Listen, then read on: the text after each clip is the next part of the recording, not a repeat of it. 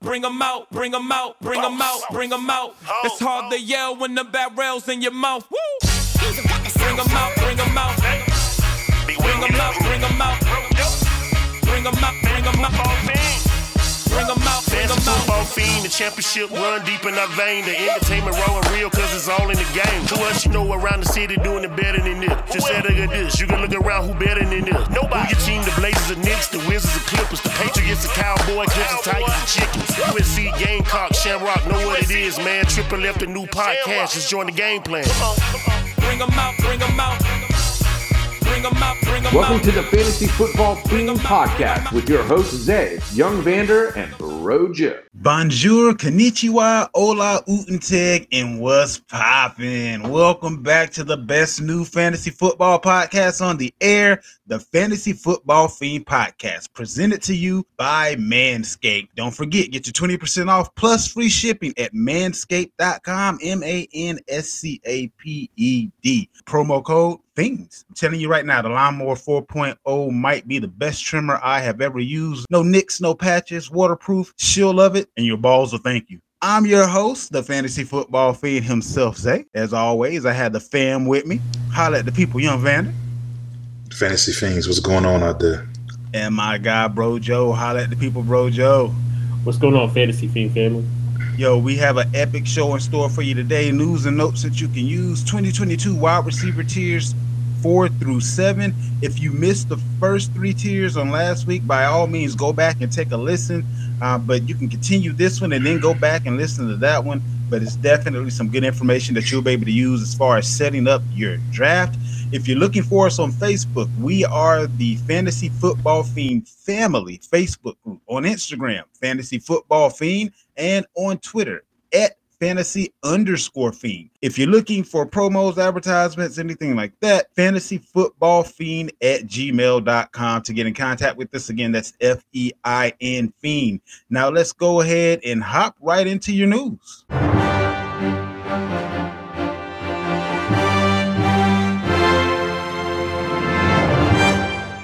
And now your fantasy news. All right, good people. The time is drawing nigh. We have camps that are starting right now. I believe the Raiders have already started theirs. Everyone will be in camp by this time next week. And with that comes that first initial pup list. So a good bit of the news is surrounding that. As of right now, James White of the New England Patriots, he's still dealing with that hip issue. So he is currently on the pup. Michael Thomas is still dealing with his ankle injury. So he is on the pup list. Ricky Cade Auden, Tampa Bay tight end, he's actually been cleared dealing with his ankle injury. You have Giants tight end Daniel Bellinger, who's opening out training camp on the pup list as well with a quad injury. He was actually getting reps with the one. So this may be what's necessary for a couple of those guys behind him to kind of take back their thunder, if you will. A little piece of news that I found interesting, and now I might just be off of this guy. It may be a fault. Titans rookie wide receiver Treylon Burks. He missed a bunch of practice time this spring with conditioning issues that were supposedly related to asthma. But Burks' college head coach, Sam Pittman, he's indicating that he's never heard of any such ailment. It's been his experience that Burks just like to show up to practice completely out of shape. This is the actual quote that he gave. He said he did the same thing when he was in college. When he showed up his sophomore year, he wasn't in good shape and he couldn't make it through practice. It wasn't that he quit. He just wasn't in good enough shape to finish. That is very much concerning for me. I can see you making that mistake as an underclassman in college, but bruh, like this is your job now. Like this is what you're supposed to be a professional in going forward. And you show up to your first initial camp, your first initial meetings with your new coach, new team, all that kind of good stuff, out of shape. And for your head coach to be as forthright with that information, I don't think your head coach has I don't think he has the best in mind for you. I don't think he's quite looking out for the guy. That may mean that they had some type of issues back at Arkansas. So that one kind of hit me from left field. Did you guys see that story? What do you think about that? No, I didn't see it, but when I hear that, I hear the difference between college and pros, right? You got all these kids, they have dreams, they want to make it to the pros. Their goal is to make it to the pros, and then they make it, and then the dream stops, and they dream no more. They got to understand now it's not a hobby anymore. This isn't something you're doing for fun. It's a business, you know what I'm saying? And this is your job. This is your career. and you must treat yourself and take care of yourself as such. So a lot of these guys, yeah, you can show up out of shape in high school and work your way in and still be better than most people on the field if you're the best athlete. College, the same thing. You can be 85% and still be the best player on the field because you're still standing out, amongst your peers. But on the pro level, you can talk about guys that's putting hundreds of thousands of dollars in their body yearly. You know what I'm saying? Staying in shape year round. This is your competition. And I think a lot of these guys, they just don't take it serious. And he's just one of those guys that seem like that's where he's at right now. Okay, I made it to the pros, but ta-da, I'm here. You know what I'm saying? Nah, it's bigger than that. Now you want to stay here. You're here, but now you need to stay here. And I think he just need to get that down pat. Yeah, I think I don't know. It's one of those things I'd rather just see how training camp plays out. It's not far fetched, believe it or not. Especially depending on the program. Sometimes they're just good. They're just great enough to have the name. And I think, of course, I agree. I think Van just said where it's just like, you know what I mean? You're professional. Like after, you know what I mean, you go through your regular season, or if you forego your bowl game, you're getting ready for training camp. Not just the shirt contest and, in the shorts. His talent, I will speak to that. It's one that I can't keep off of my list. I'm going to be listening every day or reading every day what's his progression like, what he's going to go through, because 8 weeks of training camp is nothing like they'll ever see in their college career. If he's going to make it, we're going to find out and read about it day to day. You know what I mean? So I'll hold those reservations to that because he's a great talent. Chiefs wide receiver Justin Ross was spotted with a walking boot on his left foot. Now, Joe, I know you were indicating that when he was in school, that was one of the injuries that kind of derailed him. Was it the left foot? Is it that same foot that he got when he got hurt at Clemson? Yeah, so that's something I don't have clarification on, but he did, like you said, suffer that significant foot injury. I hope he can make it onto a team. That's not a good way to start off camp because he was just a flyer. Like right. I know some people cleared him medically from that neck surgery, but I definitely want people to know if this nigga looked to the left at the, when they got the people that sit on the stand, when they check and they point to the the staff member, like this nigga can like literally get paralyzed. Like that neck is super serious. You know what I mean? So and the neck isn't even what they're talking about right now. So right. If you add that to what's superseding it in the very moment, I mean, that's. At least he's getting a shot to kind of get out there. I mean, at least he's on the roster right now with Kansas City, and hope keep our fingers crossed and hope for the best because he definitely has the talent. It's one of those unfortunate situations. Opposite end of that, it's been all positive with Saints quarterback Jameis Winston heading into training camp off of last October's torn ACL. Per NFL Network's Ian Rappaport, it looks like Jameis is heading in the right direction. Looks like he's going to be ready to roll, and that bodes well for the Saints. As of right now, I kind of feel like this offseason has put the Saints in a place where almost their entire team, we can almost look at as sleepers, like just based on where they're going, based on from the quarterback on down, all the way down to Kamara, your wide receivers, like everyone is kind of going in a little bit of a lower spot than what their talent may dictate. We'll kind of get into that a little bit once we get into the wide receiver tiers as well. But are you guys leaning towards putting a little bit more trust in Jameis? No, not for me, because it's all about being present. And he's been there, though. No, not Jameis. His weapons. Oh, okay. His weapons are not present. Kamara, still no word on that. That should be at least a minimum 6 weeks. Right. Michael Thomas hasn't played football in 2 years. What Michael Thomas are we going to see? And we've seen this movie before where who a guy used to be, and they never get back to who they used to be. A la Josh Gordon. You know what I'm saying? Everybody remember how he jumped out and like, wow, this dude he's next. And then he never quite got back to that. You know what I'm saying? And missing 2 years of football is key. I know a lot of people don't, look at it that way, but that's pretty big. I mean, who is he going to be? He already got his money, and I just seemed like as soon as he got paid, he laid down. And we just seen this happen many times before. I was just about to say that. We've been seeing that a lot. I'm going to just take that real quick, like Albert Hainsworth. I knew you was about to say that. I knew you was about to call his name. Yeah, I remember like his last year in Tennessee, man, he was a terror. I'm talking about the same way people feel about Aaron Donald now. He was doing that then. He was, this dude was possibly an MVP playing DT. Like he was just tearing up lines. And then he got that $100 million contract and he just laid down. So we see it happen time and time again where people get their money and they lay down. And let's see if Michael Thomas fits that bill. We shall see. Another guy that this news kind of surprised me a little bit. As of right now, Charles Goldman of the Chiefs Wire gave a projection this week for the 53-man roster, and running back Ronald Jones was left out of that 53. He's indicating that Jerick McKinnon's return endangers Ronald's roster spot. That kind of stood out to me because Ronald Jones is like, what, 25, 20, 26, something like that. And McKinnon is often injured. So I don't know if this guy is just talking out his ass or what, but that really stood out. McKinnon, he was supposed to be, when he went to San Fran before he got hurt, supposed to be the next one, after he left the Vikings and everything, but injuries kind of derailed that situation. We've seen him kind of show up in spots in Kansas City, but for him to show up enough to completely get that other guy off of the roster when McKinnon and CEH tend to get hurt, I don't know if I'm believing that as much as I'm believing that McKinnon may usurp him on the depth chart, but that's pretty interesting to me. No, I could definitely see this with Ronald Jones. Because the thing is, it's not really about McKinnon. It's really about, this is the first offseason that CEH has had. If you take it back, I think contracts and different things kept him out the first year, then injuries kept him out the second. Like, this is his first healthy offseason. And a lot of people are saying this guy is looking to have a big year. Everybody been big on him the last couple years, but this look like it may be his actual breakout because he's 100% fully healthy with a full offseason. And that has been the difference. McKinnon has played well and got the opportunity last year, but also the emergence of the guy that they drafted, I think it's Pacheco or something like that. So you have another guy like him that's on the roster as well. I could see Gore getting cut, no relation. I forgot about that rookie. And they actually have about, 5 or 6 when I think about it. All right, so I could see him getting cut as well, or maybe a practice squad guy.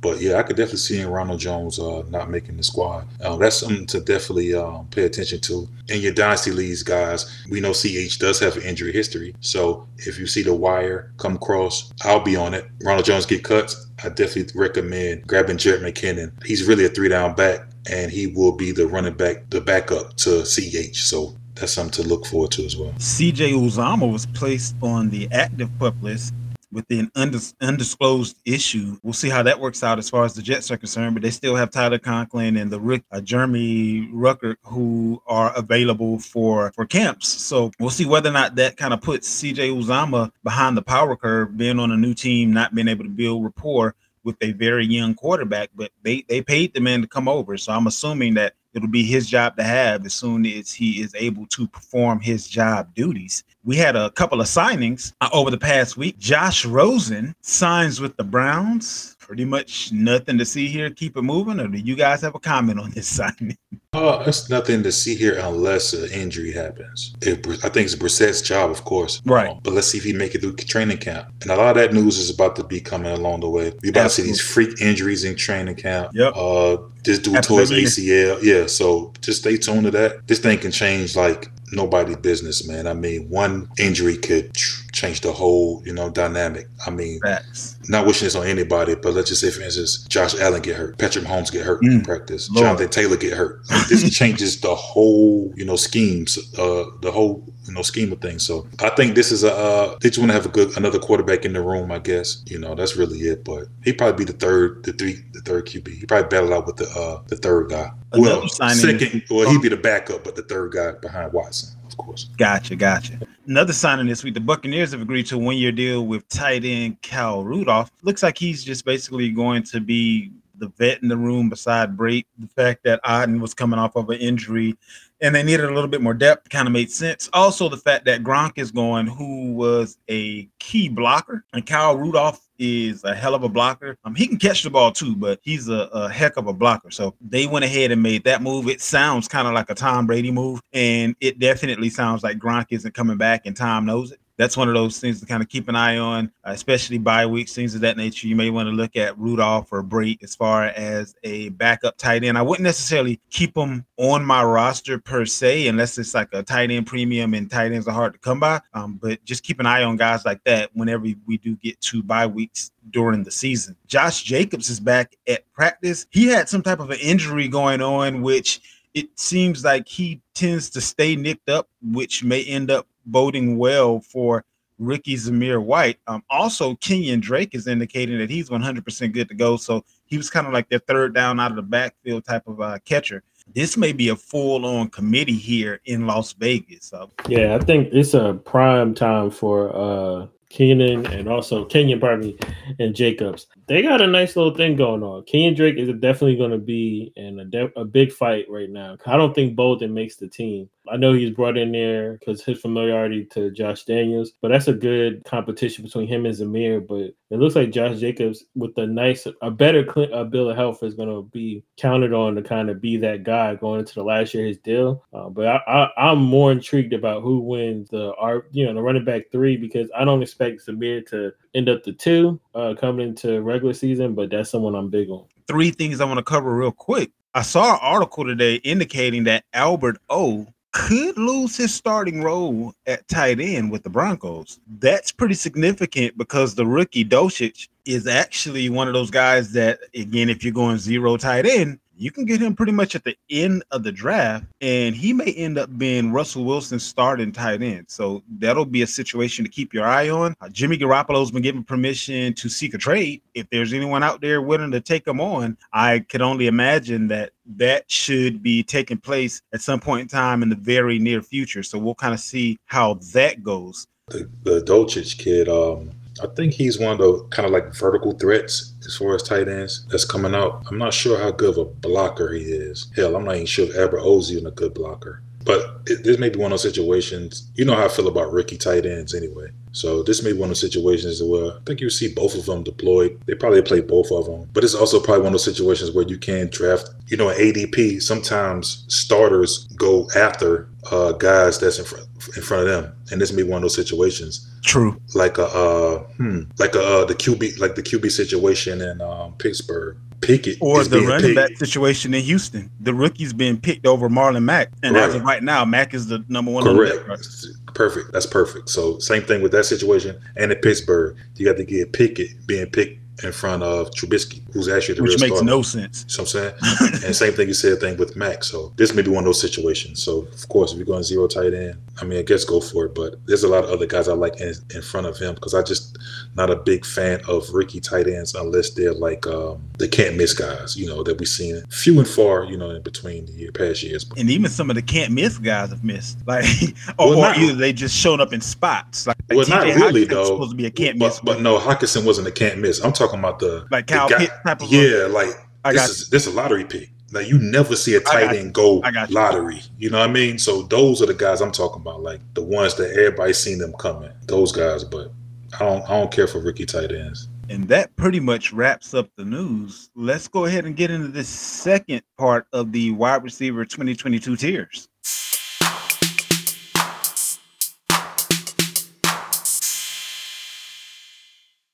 All right, good people. So we have tiers 4 through 7. We're basically going about 90 receivers deep. And what we have noticed, even going 90 receivers deep, there are several receivers that are still out there after that. Wide receivers are going to be pretty deep this year. It's just going to be a matter of who's going to bring you the most consistency and have those wide receiver 1, wide receiver 2 type games more often.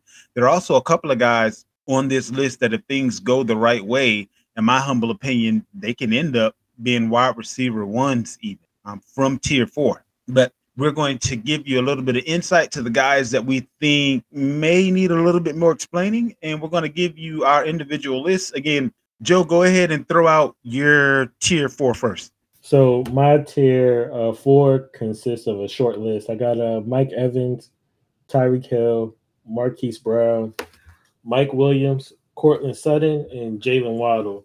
And I did want to just take a moment to go to Hollywood because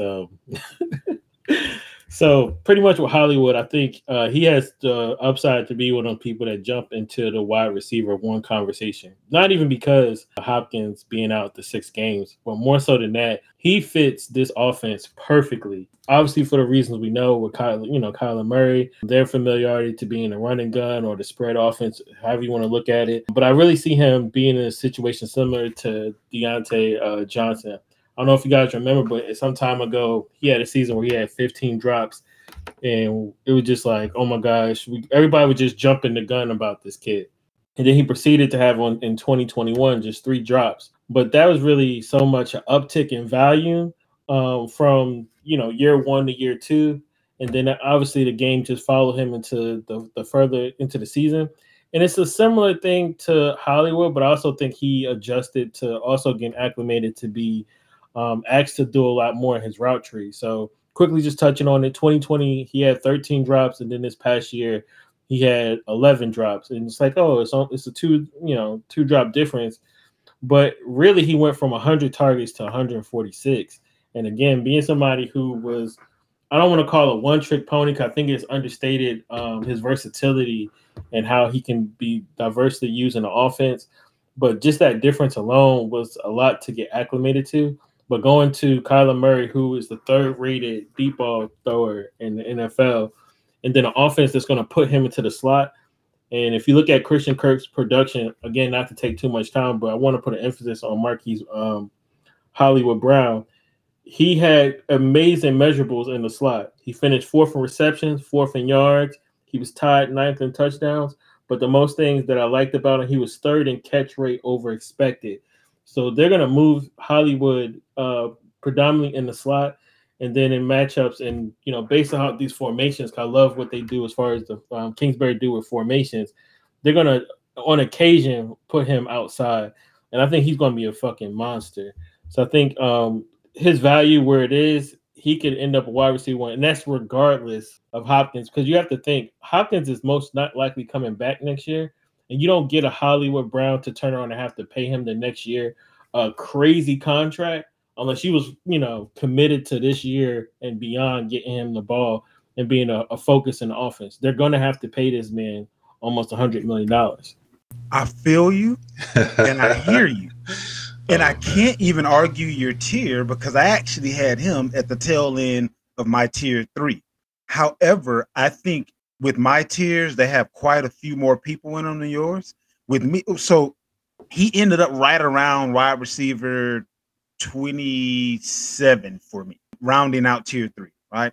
So the thing with Marquise Brown is this. I don't care about the fit. If Hopkins is on the field, he's the alpha. He's the guy. So my fear is I have 6 weeks of solid production, and then he goes back to being what he's normally is, which is off and on all the time. And I don't know that based on where I would have to draft him and based on the other guys that are going to be around him, if I want to deal with that. For instance, around him, I have Amon-Ra St. Brown, Juju Smith-Schuster, Cortland Sutton. After him, starting out my tier 4, Jerry Jeudy, Elijah Moore, Alan Lazard, guys like this, who I think by year's end, although he's going to have a little bit of a head start based on Hopkins not being there, I think by year's end, a lot of these guys are going to actually surpass where Hollywood is. Long-term prognosis, dynasty, I would say go get them, especially with the fact that Cliff Kingsbury just signed a contract, Kyler Murray just signed a contract. That offense is there for a minute. I do agree with what you said as far as the familiarity and comfortability there. I just don't see him this year for redraft being someone who's going to be dependable after week 6, barring injury, of course. I think he will because, it should be enough balls to go around. This is like you said, it's a run and gun spread offense. So even if Hopkins returns, it's not like Hopkins getting 20 targets a game. Right, but you got Rondale Moore, who they said they want to get more involved in the offense. You got Ertz. You just picked up the rookie McBride. You got they didn't. None of those guys signed that contract that Hollywood just signed. I get it. They were saying they want to get Rondale more involved last year. It was his rookie year. He couldn't get but so involved last year, especially with Hop being there and Christian Kirk still being there. Yeah. But how many targets have? How many target Kirk? He left 100 targets on the board. Right. So and I see Marquise fitting right into where Kirk was. Okay. I don't think they're that much different skill set wise. The difference would be the comfort level with the quarterback, and that makes all the difference. We've seen how, like I say, NFL is a copycat league, and now we're starting to see all these college quarterbacks are coupling up these wide receivers in the next level. You know what I mean? So I think the Burrow Chase thing people are really paying attention to that, and they're starting to see that and do that now. So this is what that is. Hey, I think it's enough targets for him to be a wide receiver 1, like Joe has mentioned. It's just fun to hear Joe talk so highly of Hollywood Yep. after he And just I knew you would say that. scolded the man in the Dynasty League. You know let- what I mean? let me Trying to get sprinkle him some off more. of me. You know what I'm Let saying? me sprinkle some more salt on that, and It's to all go good. further to the point. It's all good. I understand. So the last 3 games, right? They finished with 37 and a half passes. The last 3. Over the course of the season, they threw 34 and a half passes. Right now, again, going back to this Hopkins point again, because I feel like he's the one player out of the rest of this list that has the most for us to kind of put an emphasis on. Like going to your point with Hopkins, right? Hopkins is going to be Hopkins. That's 14, 13 targets or whatever. That's regardless. That's 8 catches. But they have never seen it. Like I think in NFL, let's not even put it to just his team. Aside from Tyreek, I don't think we never seen a 40 time transition to pass as well as it does with Marquise Hollywood Brown. Like he just needs daylight. They're not going to ask him to be this super hyper efficient guy as long as Hopkins is there. But what they're going to I ask see him your to do, Hollywood, and I raise you Waddle.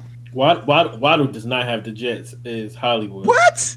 Hollywood almost had 3 touchdowns had he not caught the ball in one half. Nah, I like Hollywood better too. Hollywood got different burn. I'm not saying Waddle's slow. No. Hollywood just different. Joe making a valid point. If they go outside and race in shirt and shorts, give me Waddle. But with the pads on, it's a little different. And I like the quarterback better, of course. Give me Kyler Murray over Tua when it comes to throwing that deep ball. You know what I mean? I do agree with that. Completely. Like Joe say, you sometimes you see a lot of people get, and that's the thing. Do not get caught up in these 40 times. Just don't do it. I mean, the kid, like I said, the kid from Baylor that ran the 4.2 or whatever that went to the Patriots. Thornton? Yeah. When I turn on the film, it doesn't look like a 4.2. Like Tyreek Hill is one of the only players in NFL history, and I'm gonna maybe even say my boy Deshaun Jackson. That facts. they 40 times look like they're 40 times. You know what I'm saying? When they're running out with the pads on. So a lot of these guys, they train for this one run, and they run a fast time. But when you turn on the film, it doesn't translate. You know what I mean? And I think Hollywood translates better than Waddle, because Waddle runs a 4.2 just like Tyreek does, but it doesn't look the same on the field. The separation, you know what I'm saying? You can run a 4.2 straight line, but can you get that separation? Give me Brown over Waddle when it comes to that. Speaking of film, to start out my tier 4, I saw this guy running routes, and I just became enamored, because if he was getting off like that with his previous quarterback, I can only imagine that he's going to become quite a bit better with his new quarterback. And that for me is one Mr. Jerry Jeudy. When I saw the level of separation that this guy was able to get, I mean, Jerry Jeudy looked to me on tape from last year, Tyler Lockett on steroids. I mean, his route running is, I would almost say, second to none. And he can create separation with, it seems, almost any cornerback. So I can't wait to see what Jerry Jeudy and Russell Wilson are going to be able to cook up. The rest of this tier 4 for me, and there are about 10 guys in my tier 4. I have Jerry Jeudy first. I mean, this isn't no particular order, but I have Jerry Jeudy. I have Elijah Moore. I have Allen Lazard, Devontae Smith, Drake London, Adam Thielen, Chris Godwin, Michael Thomas, Robert Woods, and Tyler Lockett. All of these guys I can see possibly, barring injury, that is, and depending, as far as Thomas and Godwin are concerned, depending on how long they're going to be out due to their current injury. But with both of them, due to their talent, I can see them kind of, making up those numbers, even if they miss a couple of games. But that is where my tier 4 is rounding out. The one guy that I do want to, or the other guy that I want to bring attention to in this tier, is Allen Lazard. Based on what we see Aaron Rodgers doing, unless he's actually going to develop chemistry with a rookie in the rookie's first year for the first time ever, Allen Lazard has to be the man on the outside. He has to be the red zone guy. Tanyan is still hurt. We have a lot going on in Green Bay that can lend itself to Allen Lazard being, in my humble opinion, one of the biggest sleepers as far as wide receivers are concerned this year. I don't even know if I would call him a sleeper, more so of a value pick based on where you can get him. But this guy is going to be Aaron Rodgers' pet project. Cobb can't do it anymore. He literally doesn't have the physical ability to do it anymore. The rookie doesn't know how to do it just yet.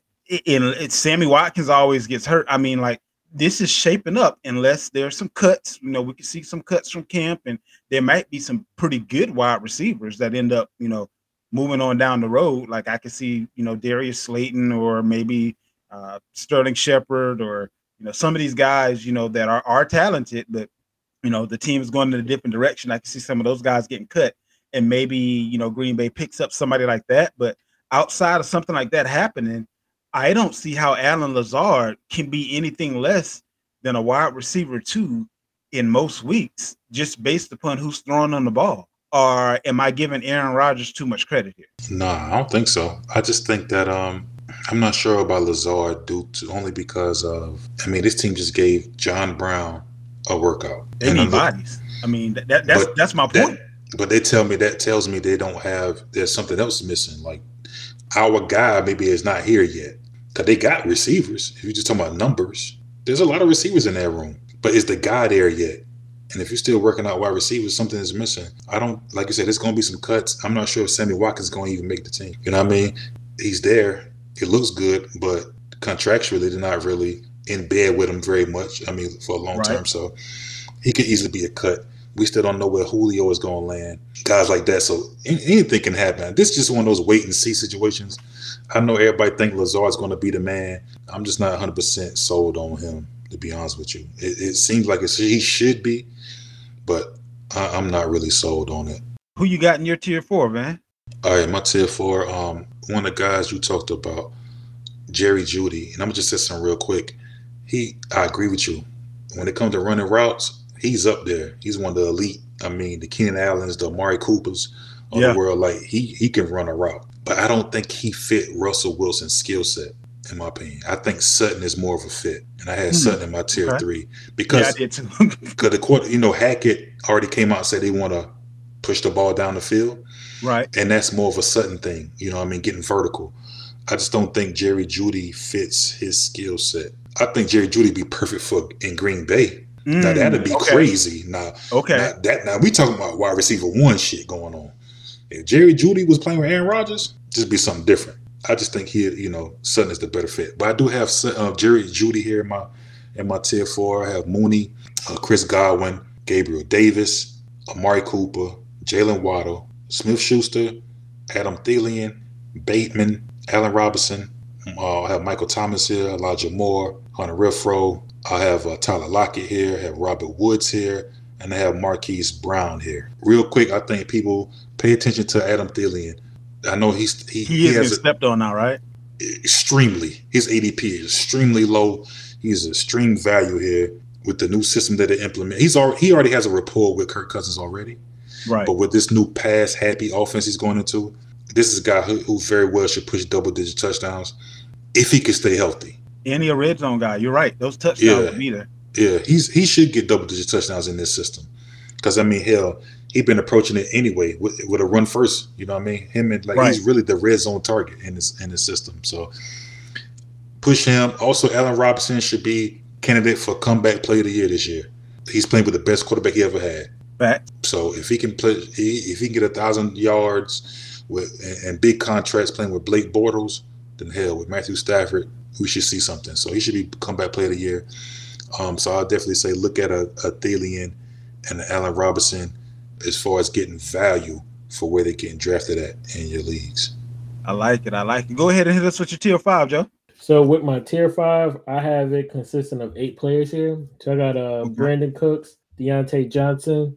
I have Hunter Renfrow, CeeDee Lamb, Allen Robinson, Gabriel Davis, and Amari Cooper. I'm going to throw KJ Osborne in there too. Okay.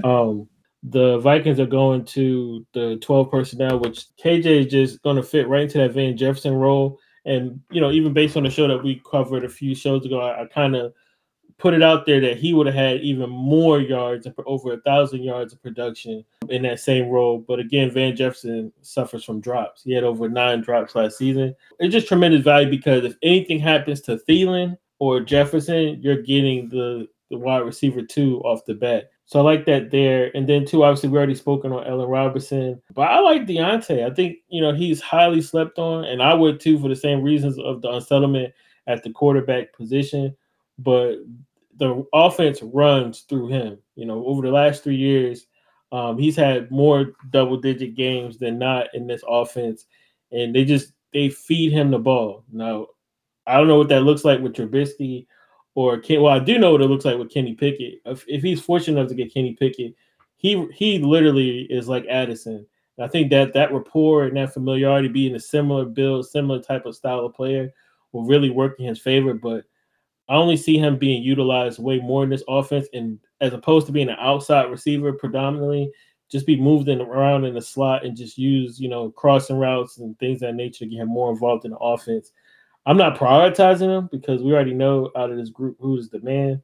CD has tremendous upside, but I bumped him down so much because I just don't believe in him the same as most people. And I'm not trying to say he's not a talented player, but I'd rather see it, say sorry, than to think there's going to be any different. His measurables are over immaculate. We can only say good things about him, but I hold those games over his head, man. And I've seen so much, even during the regular season, how much the coverage was dictated to Amari Cooper. We're not talking about double teams, but we're talking about literally taking the strong side of the coverages and assignments and alignments to literally mitigate what Cooper can do on all three levels. So I'm just leery about that. But I'm not saying he doesn't have the talent, but I'd rather say I'm sorry at the end of the year. My thing on that is this: if you have the talent and you have no choice but to get the volume, what the hell do you think is going to happen? They had the number 4 overall offense last year. Cooper's gone. Unlike he's not your Chase, he's not your Jefferson.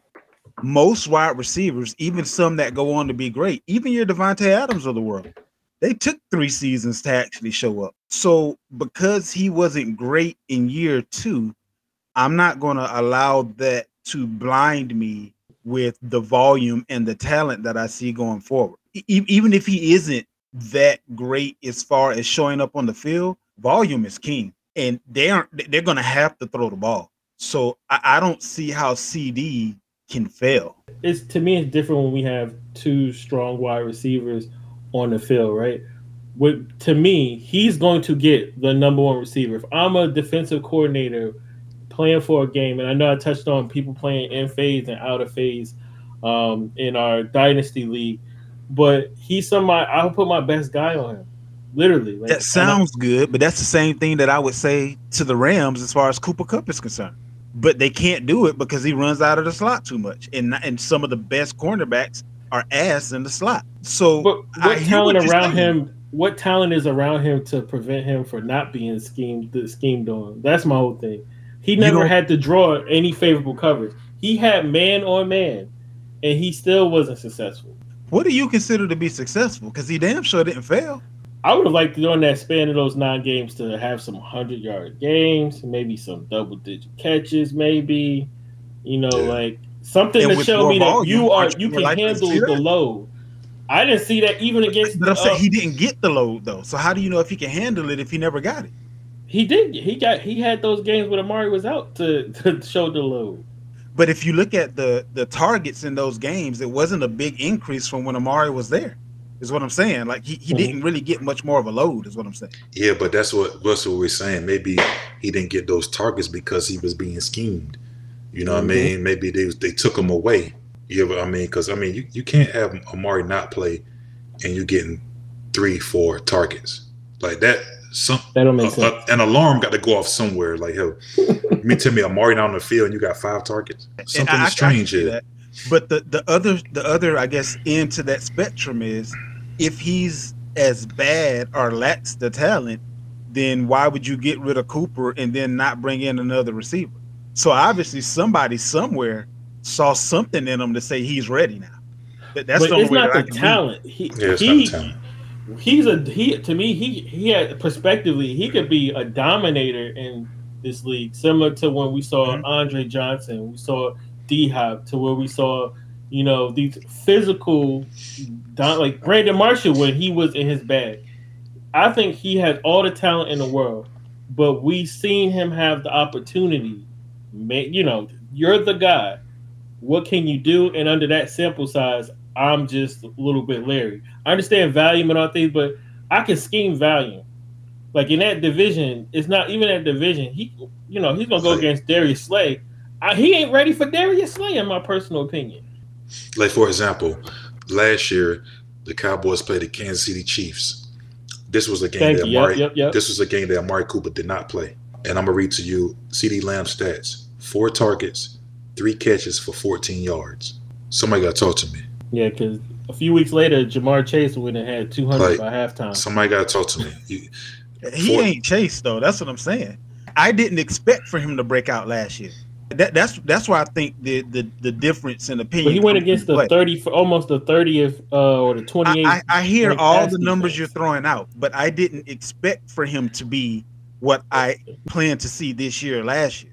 That's what I'm trying to say. Like, no, it's not about numbers, but you're going against the bottom of the league as far as DBs. I think we've seen the difference of a guy being checked by the number 1 corner versus being checked by the number 2 corner. And I think CeeDee has the talent, but I think people are also kind of putting the carriage before the horse, where they think volume doesn't always bring numbers. That volume we speak of may go somewhere else.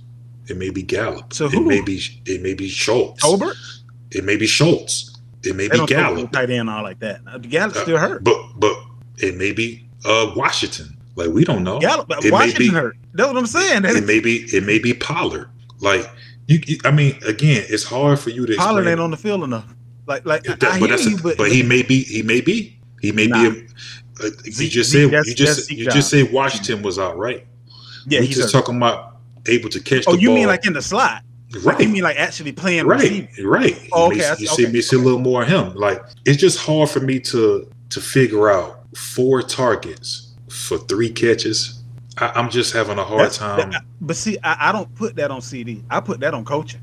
Like, there is no way. Yes, I put that on coaching. I put that on the scheme. I put that on the plays you call. It's the same coaches. The same coaches you say you put it on, they're back. They returned. Yes, but the options aren't there. Like, say, for instance, right, last year, Gallup was in his bag. He was doing his thing until he got hurt, right? So there are a couple of situations to where, as I can see, like Jerry Jones talking up CeeDee. Jerry Jones saying that he's going to be the man. When Jerry Jones says it, the coach better listen, or the coach ain't going to have a job. And Buddy on the hot seat already. Don't listen. When it comes to football, we don't listen to nothing Jerry Jones say. You should. No, I remember Jerry Jones. No, because Jerry Jones, he be talking. Jerry Jones is the de facto coach. I mean, but Jerry Jones said Felix Jones was the man, and he was. What I'm saying? No, he wasn't. Not for fantasy, but for them, he was. That's what we talking about. We talking about fantasy. No. What I'm talking about is the volume. You said that somebody gonna have to explain to you why he only got 4. What I'm saying is that explanation will never be needed again because it ain't gonna happen again. That's what I'm saying. I don't believe that. We shall see. No. I'm not listening to anything Jerry Jones got to say when it comes to players. Like, I get it, but Jerry Jones he loves CeeDee. No, it's not about he lie, but the difference between Jerry Jones is he let his heart take over a lot of his mouth. He got personal relationships with these guys, and he loves CeeDee. He the reason why CeeDee wears 88. Yeah, you know that, right? He told him to wear that jersey. Like, you remind me of Michael. Get 88. Tells me everything I need to know. That's fine. Even if he ain't that, he's gonna get the opportunity. He's going to get the. We'll see. I'm just telling you. Like, I think people are sleeping. He has a. Like, no, I don't think people sleep on him. I just think people are. I don't want people to have the expectation. Trust me, nobody sleep on him. This guy's ranked high as hell. Yeah. He was. Everybody is seeing it. Like, he ain't ranked high if he in tier 5. Well, he wasn't in my tier 5. You know what I'm saying? Mine either. I was speaking to that. Oh yeah, he's not in my tier 5. You know what I'm saying? But due to the volume, like he's up there. He's definitely not a tier 5 guy. I just think I don't be to have the expectations so crazy and think you're getting, you know what I'm saying, Mike Evans or something. Like, you get one. I don't know what he's going to be. Nah, Mike Evans is Mike Evans could be top 6, 7 this year in my opinion. But what do you think CeeDee is ranked at though? CeeDe's ranked top 6 or 7. For me, or average? No, I'm talking about ADP. Like, he's ranked up there. You see what I'm saying? Yeah, but see, with ADP, the thing that you got to look into with ADP is the fact that ADP is driven by your average fan. And your average Cowboy fan is going to be completely blind. They may be taking CD as their first wide receiver. No. Like, ADP ain't driven by your average fan. ADP is driven on it's the average draft position. It is. Right, but it's what these experts are saying, what these guys are ranked at their position. It's not just the fans voting. No. It's a difference between a ranking and an average draft position. It literally has it in the name. It's the average position they were drafted in. Correct, but when you those if you look at the ranking and the ADP, they mirror each other. Not necessarily. Yeah, like no sir. At position, it does. Like Cooper Kupp is the highest rated receiver. He's the first receiver off the board. Justin Jefferson is second. He's the second receiver off the board. Jamar is third. He's the third. Like they mirror each other. Trust me.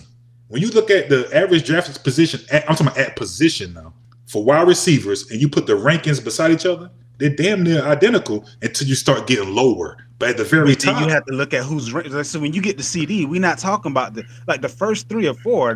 That's easy. That's yeah, like but saying, but CD at the top, he's like 7.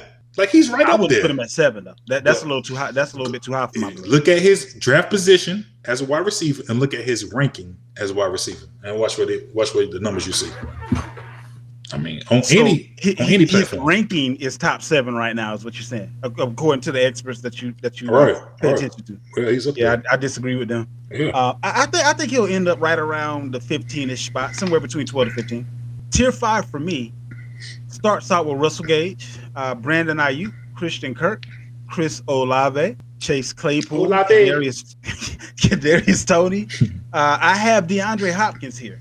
Because we know for sure he out 6 games. So that kind of – so you got your 6 games, and then I believe, if I'm not mistaken, Arizona's bye week is week 7, if I'm not mistaken. So he actually going to be out 7 straight games. Christian Watson, Sky Moore, Garrett Wilson, Tim Patrick. The guy that I'm going to have to explain, and I already know ahead of time, Kenny Golladay. I have him here. Marquez Valdez-Scantling I have here. Jahan Dotson, Jacoby Myers for PPR only. I'll say that again, for PPR only. And then ending with Devontae Parker. So now with Kenny Golladay, I believe, has the opportunity to save his career in this Brian Daboll offense. And the reason I say that is they need his particular skill set. They're paying him. And a lot of the guys, they speak of a lot of guys kind of being on the bubble, if you will. His name has never been mentioned. They have some type of a plan for this. Can he catch the ball? Absolutely. Is he a deep route specialist? Absolutely. If he stays healthy, he's actually going to be a sleeper. He could be. I put him up there. Don't hear what I'm not saying. I'm not saying he's going to put up the fantasy numbers as Allen Robinson, but I put his chances of being a comeback type player of the year.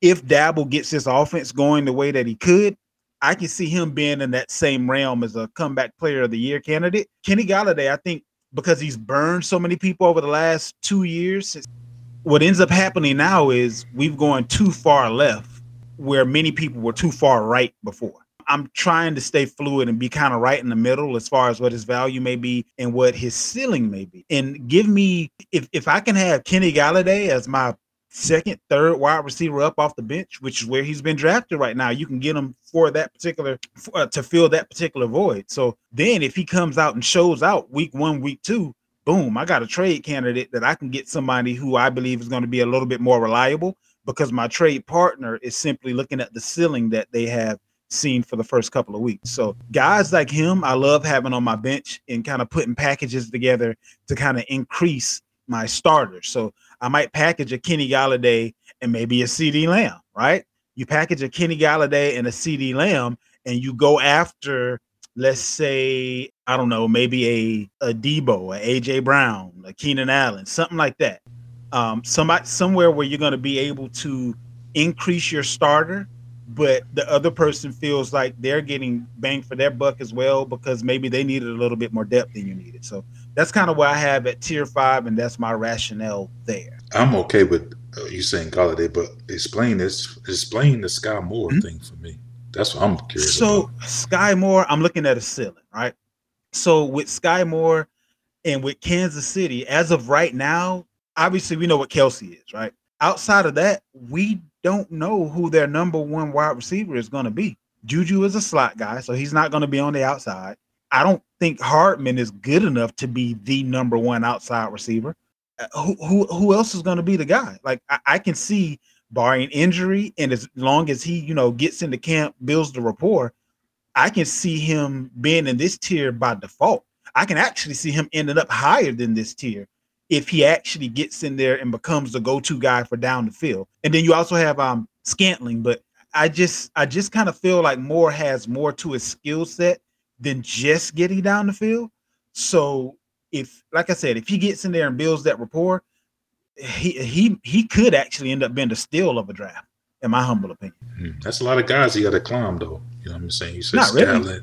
Well, that's two. I mean, does he really That's have to three. climb? Well, that's 3 wide receivers, though. He got Scantling, No. Juju. Yeah, those are 3 veterans. You got Juju, No. Scantling. What I'm saying is for his outside position. He's not in competition with Juju. They play 2 different positions. They're both wide receivers. No, I mean, but for him to be at this tier is what I'm saying. Like, there's a lot more mouths to feed. Like, you just say Kelsey is 1. You have Juju in the slot. Juju is still, I mean, he's still Juju. I mean, Yeah, I agree. Harmon is, and then they say MVS has been, but they say he's been having the best camp out of all the guys there. Cool. So great camp. Still nothing special. You don't become special because you had a great camp. I'm sorry. Yeah, I don't know about Sky Moore. I think I'm just saying Dynasty of cool, the wide but receivers in a there, redraft, he's the only one that we don't know about. I guess I'm looking at his ceiling as far as this is concerned. And the other thing is Reed has a great track record of picking wide receivers that work for his system. Like when was the last time a rookie that just was ass? Like when they were in need of a starting wide receiver. If you put Scantling as your 1 to start the season, your wide receiver 1, right? I believe that Sky Moore can beat out Hartman. Like Hartman ain't nothing special to beat out. And then once he builds that rapport, because Scantling, he always has lapses of judgment, lapses of concentration. We saw that with Aaron Rodgers. Yeah, he was there for years. Even if he beat out Hartman, he's still the 4th option. That's what I'm saying. He would be the number 1 outside wide receiver option, is what I'm saying. Those plays where you're going down the field, that's not going to be Juju. That's not going to be. Now Kelsey will hit that seam. That could be MVS. But that's all MVS run is right. I agree. That's what I'm saying. That's all he does. So if I have another guy that can do more than that, and he catches on, he should beat out that guy that's a one-trick pony. That's what I'm saying. I think Sky Moore has the skill set to beat out the one-trick pony. The Hartman nor MVS is consistent, and I don't see you being that much better in Kansas City than what you were with Green Bay, and you weren't anything special in Green Bay. What I can say, I see both things being true at the same time. I agree with Vander in the sense where whatever Sky Moore's ADP is, which I don't know, he might be damn near free. He might be, you can get him as a free agent. Right. But to your point, there's tremendous value there. Because for one, to your point, and for the listeners, like you said, what he has is the best. I can say by far, and this is not a compliment, so I hope people don't hear what I'm not saying. He's their best route runner out the gate. But that's not a good thing either, but it's not a bad thing. I like that he's building rapport with Mahomes during the offseason and working out together. That's great. But we've seen weeks where it fluctuates, where Demarcus Robinson will lead the team. Right. Then it was Pringle. Then it was McCole. Then it was Tyreek, more times than not. But the second guy or third guy in the offense always switch. So it's one of those things that, like you said, you can get him for free. You can take him at ADP. He has tremendous upside. I think he's the better of all the receivers. But because they're like who gets the apple, so to speak, at a given week or at a given game, it's never consistently one guy. Is why I would kind of it's hard to trust Kansas City wide receivers, even though I like Sky Moore. And I do think it's more likely than not he finished with like 80 to 90 catches this year. I definitely can see that. But I don't want to bank on that redraft. I can see that. I'm just looking at the fact that what we tend to do in fantasy is try to figure out the guy before he becomes the guy. And a lot of these guys that are within this same tier, we know who they are. They're unlikely to have a quote-unquote breakout or break in to the higher tier. So when you have your Chris Olave, when you have your Sky Moore, when you have guys that have the talent, but we just haven't seen it yet, versus a guy who's basically a fill-in because another guy left, Scantling isn't upgrading quarterback. He isn't upgrading from Rodgers. Maybe it's a lateral move, but he isn't upgrading. So how does he all of a sudden become a wide receiver one? Like I don't see it. Like he was wasn't he behind Alan Lazard most of his career? And Alan Lazard ain't nothing special. So how all of a sudden is he just gonna like be the man? I just don't see it. Like more to come on that as the season goes. But Sky Moore is one of those dudes that I can see coming in, taking over, and then you have a guy that's getting consistent targets from a top-notch quarterback, and he's better, like Joe just said, talent-wise than all the other wide receivers on that team. I'm in 5. I have, starting off right here, I have D-Hop, Drizzy Drake, London, Kadarius Toney. I got Russell Gage right here, Tyler Boyd, Olave, Chase Claypool, McCole Hardman, Kenny Galladay, Devonta Smith, Marquez Valdez-Scantling, Jacoby Myers, Jarvis Landry right here, Michael Gallup, Rondale Moore, and that's about it right here for me in my tier 5. A lot of question marks right here. These are some guys that's going to have some great weeks. Using this tier right here, these are some guys you can use as trade. I recommend these guys that you're hearing these names when they're having a run, they're in the streak. Go ahead and if somebody come calling and they're starting off slow, they have a guy that's ranked high that's starting off slow. Go ahead and make the play and make the move for it. Maybe a guy like Kadarius Toney. Maybe he's hot. Like last year, we seen him go off. Right. He had like I think he had a 30-point game. He had like 3 weeks where he was just like losing it. You know what I mean? So if you get that same thing going on, and say for instance, this guy has Chris Godwin, and maybe he hasn't been playing yet. He's slowed by injury or this thing. You see some strange trades come your way, and somebody say, "Well, give me Toney. I'll give you Godwin." Sure, give me that. You know what I mean? Right. Go ahead and take that, because we've seen that happen before, where somebody would give up somebody a bigger name or a bigger value, and just because they've been slow or maybe injury has kicked in, they want production right now. So a lot of guys want it right now, and I go ahead and pass that along. So, and you bring up a great point, because the other reason why I like to put your talented rookies in this sort of a spot, if you will, a lot of people, based on having years of seeing these other guys, even if they start out hot, they'll still be unlikely to make a trade with you for that guy because they feel like they know that guy. But if you got a rookie and he's starting out hot, and it's like, whoa, wait a minute, this may just be who this guy is, they can't really refute it. Whereas if I was trying to trade you maybe Kenny Galladay, you might be like, nah, he gonna get hurt by week 8. Right. So that's the other thing that I look at when once I figure out who my starters are, my bench, I'm looking at all upside and trade candidates for the most part.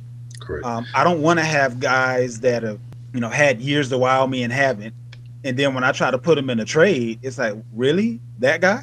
Like, do you remember what he did last year? I don't like having to point out to people that year by year things change, situations change, injuries get better, things of that nature. But with rookies, for whatever reason, when they pop, they the new hotness, and a whole bunch of people want them and are willing to pay way more than what they worth just because they the new hot. And like a kid like Olave, with Michael Thomas starting off on the pup list, this may be a kid, and Kamara not catching no balls out the backfield. Nope. So this may be a kid that can hit the moon right out the gate. There'll be some good words being spoke about him, of that nature. So this could be a kid that can hit the moon out the gate. So this would be a kid I would be dangling over somebody's face, you know what I'm saying, if he comes out the gate strong, and then they have a veteran guy that's starting off slow. Hell, you may see a guy, he drafted D-Hop, and he can't wait. Mm-hmm.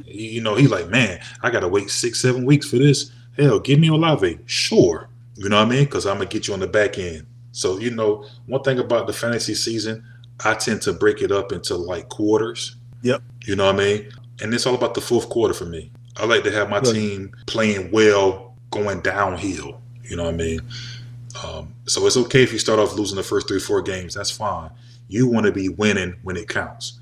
And guys like D-Hop is going to win your ship when it counts. Not the Olaves, in my opinion. 100% spot on. Let's go ahead and hop into that tier 6. Joe, start us out.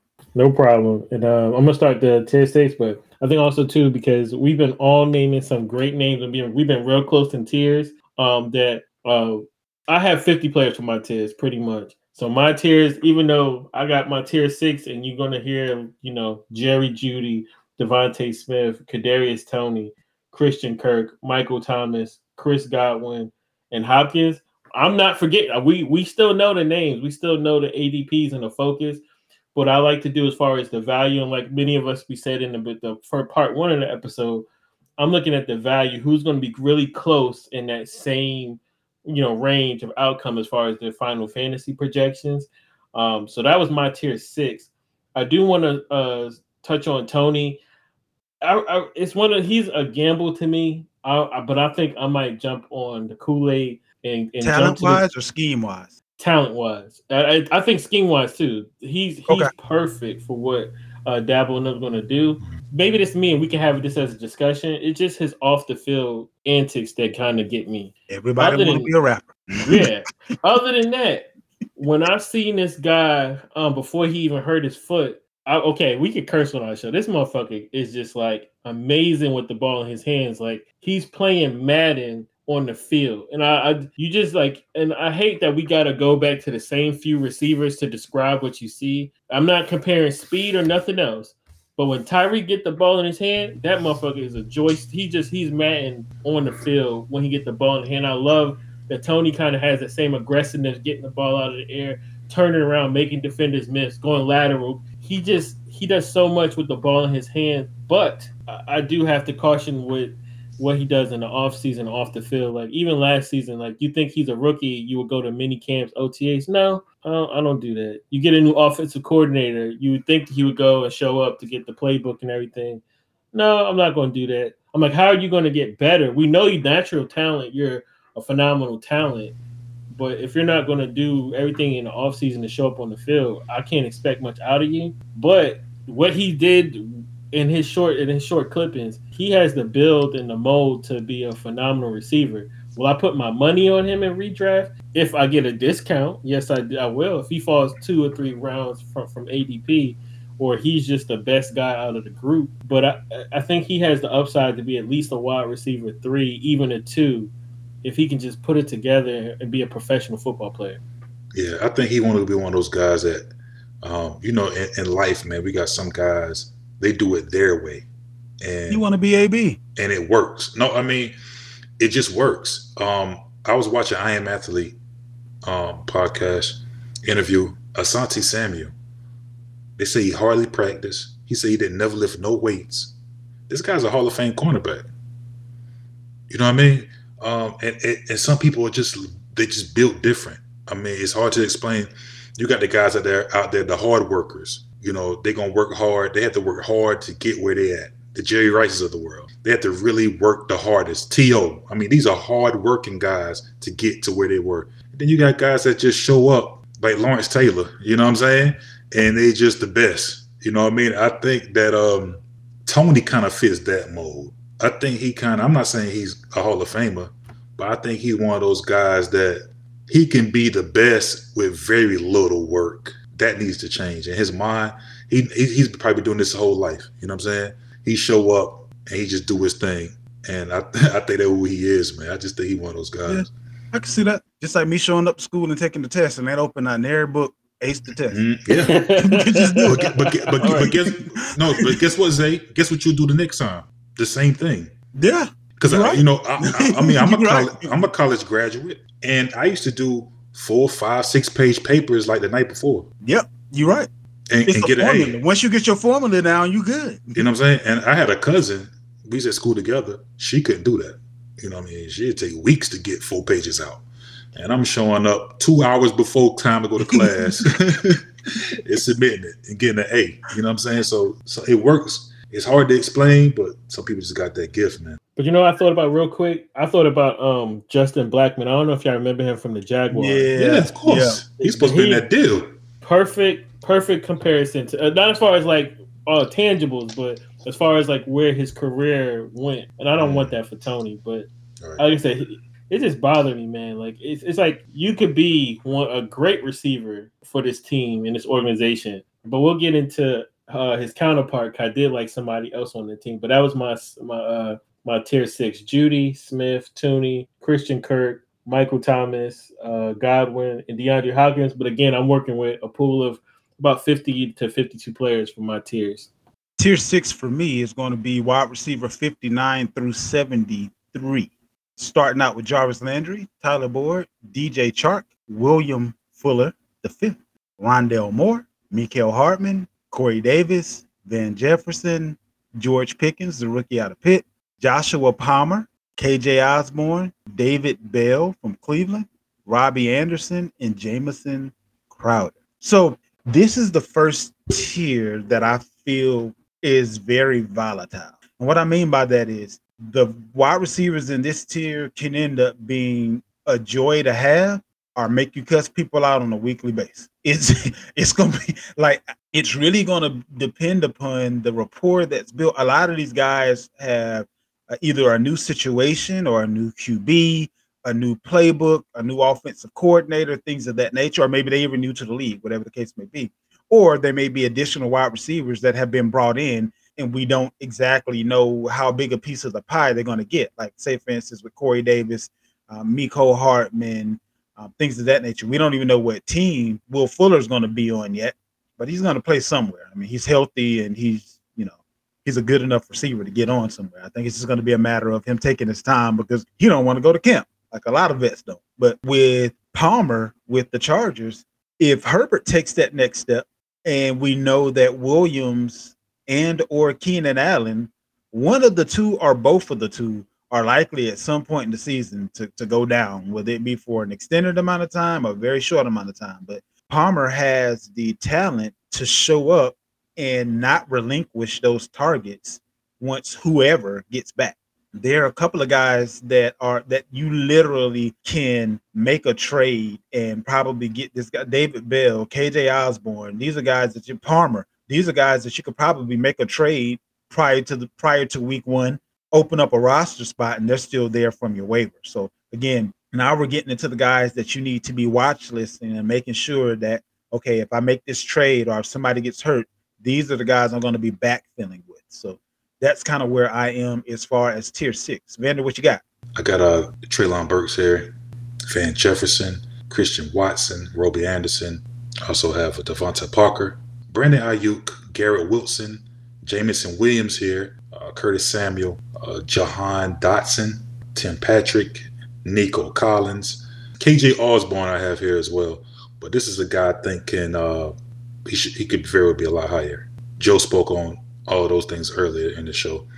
Lazard, I have George Pickens, Scott Moore, Paris Campbell, John Mechie, Marvin Jones. Corey Davis is here. I have Jalen Tolbert, another guy who has upside. You definitely need to be paying attention to. Alec Pierce from the Colts. I think he's going to surprise a lot of people. Jamison Crowder, Devin Duvernay, Nick Westbrook from the Tennessee Titans. Zay spoke on some things earlier in the show about Burks. He already steps in. He's probably the number one guy. Who knows if Robert Woods is going to show up on time for week one. DJ Chark, Donovan Jones, Peoples, Sammy Watkins, and James Washington. Joe, what you got for your tier 7? Go ahead and round us out here. Yeah, tier 7, I have Burks, Moore, Donovan Peoples, Jacoby, Thielen, Devontae, Tyler Boyd, Olave, Wilson, Hardman, London, Tolbert, Pierce, Robertson, Watson, and then Dodson. I should have threw Nico in here, and I should have threw Nico way up my list, but I'm going to put Nico Collins at the top. He's my priority in general. What I like from this list also, too, is Donovan Peoples-Jones. Again, I know I can get him for free. I've got him like the 14th round.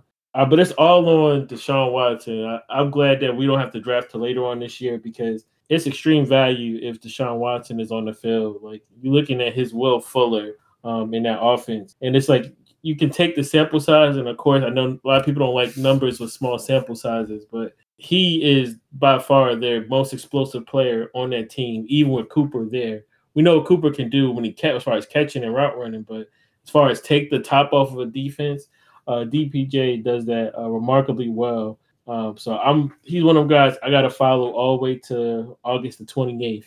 But if Watson's there, I'm gonna definitely take him in the 10th to 12th round. You don't think Schultz is more Will Fuller than this guy? No. Like as far as the similarities, because it seems like Schultz is more of a Will Fuller to me. Schultz. Anthony Schultz. A little fast. Yeah, what if Will Fuller end up on the team? Is the actual Will Fuller end up on the team? I think you just wait to see how long Watson will be suspended. But already DPJ is already their wide receiver too. Again, like it hits like again, I know people don't like the numbers and the small sample size, but if you go by even that small sample size, he's in the tops of all the deep threat, like the ones you look for when you recognize like a deep threat or somebody who's an explosive play, or catch over expected route and things like that. All those metrics, those deep diving metrics, he's at the top of it. So you consider like Amari, and then he's already number 2. I just like the value even more once if and this is asking for too much because we got a lot of cases going on. If Watson is on the field, but if Watson missed 6 games, I'm throwing him off my list altogether. I'm be honest with you. Go ahead and hit us with your tier 7. Yeah, Ben? 7 is real quick. It's only a few guys. Got Josh Palmer. I have Randall Cobb here. Zay Jones, AJ Green, Brian Pringle, Darius Slayton, Velus Jones, Sterling Shepard, Anthony Shorts, of course, here if Watson is there, Laviska Shenault, Brian Edwards, KJ Hamler. Those are my tier 7 guys. Anything after that, consider if you haven't heard your receiver, your favorite receiver, consider all them guys even. Those will be guys that probably won't be drafted, or they'll be they'll be free agent guys you can grab. And also Wan'Dale Robinson I like right here as well, who's a tricky. I got him in my tier 7 too. Who's a tricky guy, kind of mirrors the Kadarius Toney. And that's what I was about to say, because he might actually end up vulturing Toney, because that's the new coaching staff's guy. So if anybody's going to be given the opportunity first, it's going to be their guy. They were trying to get rid of Toney. Right. I think the Kansas City Chiefs should have traded for Toney, because he could have jumped. Yeah. Oh my God, that would have been a great. He would have jumped right in that system and looked ridiculous. You know what I mean? He would have looked silly in that system. So that's what I would have still get him. I mean, he's still on the block as far. Yeah, but before they paid all these other guys, is what I'm saying. Like, well, true. Yeah. Well, none of the other wide receivers they brought in are really high priced. I mean, they ain't really paid MVS or. He got a little bit of change though, right? Yeah, I mean, he got paid, but he didn't break the bank or nothing. I mean, they could still. Yeah, he definitely didn't break the bank. Tony's on a rookie contract, so the money ain't the issue. It's the draft. Like, what I'm saying, they spent their draft capital on Sky Moore. Give up a pick from next year. Give up a 4th round pick from next year. They'll move him. Yeah, Toney would have fit right in this, and for his attitude, Andy Reid is a guy for this. He fit. It just makes sense. That's true. They kind of love Andy Reid. Yeah, they kind of beat. He walks to Andy Reid walks to that same beat. You know what I mean? And those are the kind of guys that love Andy because he let players be themselves.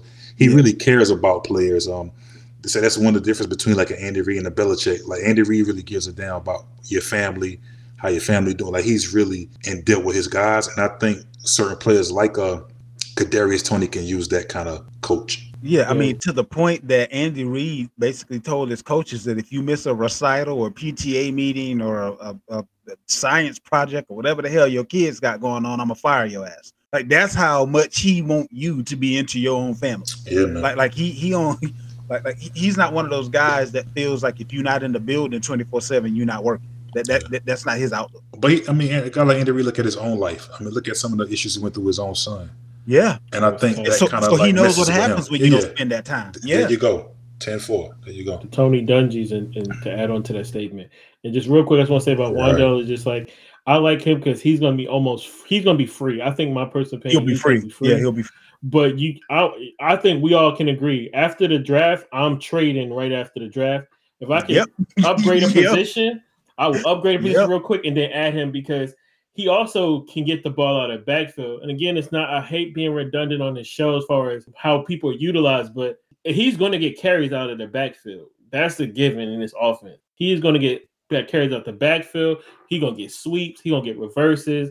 So you're saying he's going to be there, Debo? Yeah, exactly. I didn't want to say it, but if you look, even if you read into what Dabo's been saying and what's been going on during this offseason, they're getting him involved in all the facets. He's playing every position through OTAs, mini camps. So again, as somebody, as far as redraft, just so you can understand what we're saying, as soon as you have your draft or whatever, you want to go upgrade that position, upgrade it and just add them. Point blank. It's free at that point. Because after the draft, people got buyer's remorse on people and everything that we touched on during the show today.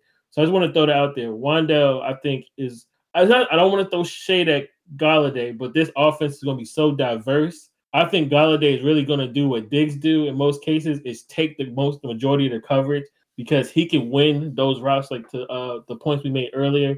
He can make the contested catch, spectacular catch, and they're going to use that to do like under routes and, concepts that can kind of go right behind what they're going to tell Golladay to do, almost like what they do with Diggs. So Wan'Dale is next to free, and Tony's not safe on this team. You don't draft somebody's clone, if not to send more than a message. My tier 7, Curtis Samuel, Laviska Shenault, Sterling Shepard, Alec Pierce, Donovan Peoples-Jones, AJ Green, Nico Collins, Sammy Watkins, Marvin Jones Jr., Jalen Tolbert, Brian Edwards, Wan'Dale Robinson, Cobb, Julio Jones, Kendrick Bourne, Zay Jones, KJ Hamler, and Paris Campbell to round it out for me. The only guy in this particular setup that I do want to talk about, kind of bring to the light a little bit, we keep talking about Green Bay as far as their pass catchers is concerned. Right now, the most polished pass catcher that they have is Sammy Watkins. If he can build any type of a rapport with Aaron Rodgers and stay healthy, you basically got a wide receiver for free that you should trade as soon as he has a good game. Like he's notorious for going out game one and showing his whole ass and then not doing much else for the rest of the season. So if you get a guy like that and you can kind of talk a person into believing the Aaron Rodgers Watkins connection and that this may be the year that Watkins doesn't get hurt or whatever the case may be, he's another one of those guys that he's always had the talent. He just normally ended up with the injury. So unlike some of the other players that we were talking about before, where, they've kind of had the up and down, topsy-turvy type of statistics, when Watkins is in the game, he's normally decent. He just don't normally stay very long. So this may be, again, a guy that you can backfill with once you make that trade. And if he stays healthy, just due to sheer volume, because there really isn't very many other options there as far as catching the ball, I think he should be able to have a decent season. Same thing with Brian Edwards. As of right now, believe it or not, Brian Edwards is the lowest rated wide receiver as far as ADP is concerned. That should actually be the number one wide receiver for his team. So as of right now, depth chart wise, Brian Edwards is ahead of the rookie. We'll kind of see how that works out. But if I can get a guy who's supposed to be the number one wide receiver on his team for free, I'll take a stab at it and see what happens.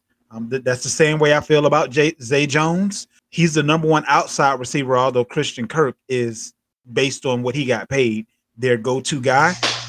But I can see Zay Jones, again, out of necessity in that particular offense because he's free. Just been one of those guys that you can kind of backfill with and things of that nature. So, real quick, you say about Brian Edwards, we all know the best receiver as far as, receiver, not wide receiver, but Kyle Pitts is there. Correct. Which in that system, we've seen a guy like, what's my guy? Patterson? No. That same system back in 2016, the Titans, Walker, tight end. Delaney? Yeah. Delaney Walker. Top 6 finish back-to-back years in that same system with Mariota at quarterback. Mm-hmm.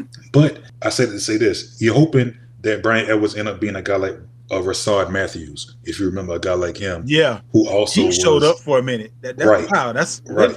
You are the almanac. Yeah. So if y'all know my boy Rashard Matthews, he done well in that system. So Brian, I would say, hey, he was an 11 finish. He finished 11th overall. Had 9 touchdowns, almost 1,000 yards receiving, and hopefully you get that from a Brian Edwards. That's what you're hoping, as going off what you said, being the number one wide receiver in that particular system. That kind of gives you an idea with Mariota at quarterback, is what I'm saying. So. And bye week is week 14. So a lot of those guys that are going to be on buys earlier, he'd be a great fill-in. Again, his bye week is until almost the end of the year. So that's where we are as far as wide receiver tiers are concerned. Are there any honorable mentions that ended up not being in those 7 tiers? Yeah, I got one. What I want some people to do also. I'm notorious for these things, but hey, I'm Young Vander on IG. So if you have any questions, feel free to hit me up in my inbox. I will answer back. A guy we didn't talk about that's not in any of these tiers, and I know how people trade on impulse and they go off names and things of that nature. This guy isn't on the team yet, but look for Julio Jones. If Julio Jones is not drafted in your draft, pick him. With that last pick, hold him. Because as soon as a word get out that he's not on the, he's on the He's on the Dallas Cowboys. It's going up. You know what I mean? Yep. And now you hold him, and I'll be ready to trade him before he touches the field, because all we're going to know is it's Julio Jones. He's with Dak Prescott. He's with Aaron Rodgers now. He's with, you know what I'm saying, Patrick Mahomes now. MVS went down. Now they got Julio. So whatever team he goes to, people are going to be on it, and I'll really be the guy that's holding him before the news comes out. So if it's your last pick of the draft, grab a guy like Julio, hold him, and be ready to deal him and upgrade at another position. And with that, that pretty much wraps up the show for this week. We'll holler at you again next week. We're probably going to be hopping into the running backs as far as our tiers are concerned. So that is always one of the highly debatable shows, if you will. Running back is kind of different than most other positions in that the opinions of where these guys can end up can vary greatly. So you don't want to miss that for sure. Make sure you stay tuned. Again, if you're looking for us on Facebook, the Fantasy Football Fiend family Facebook group.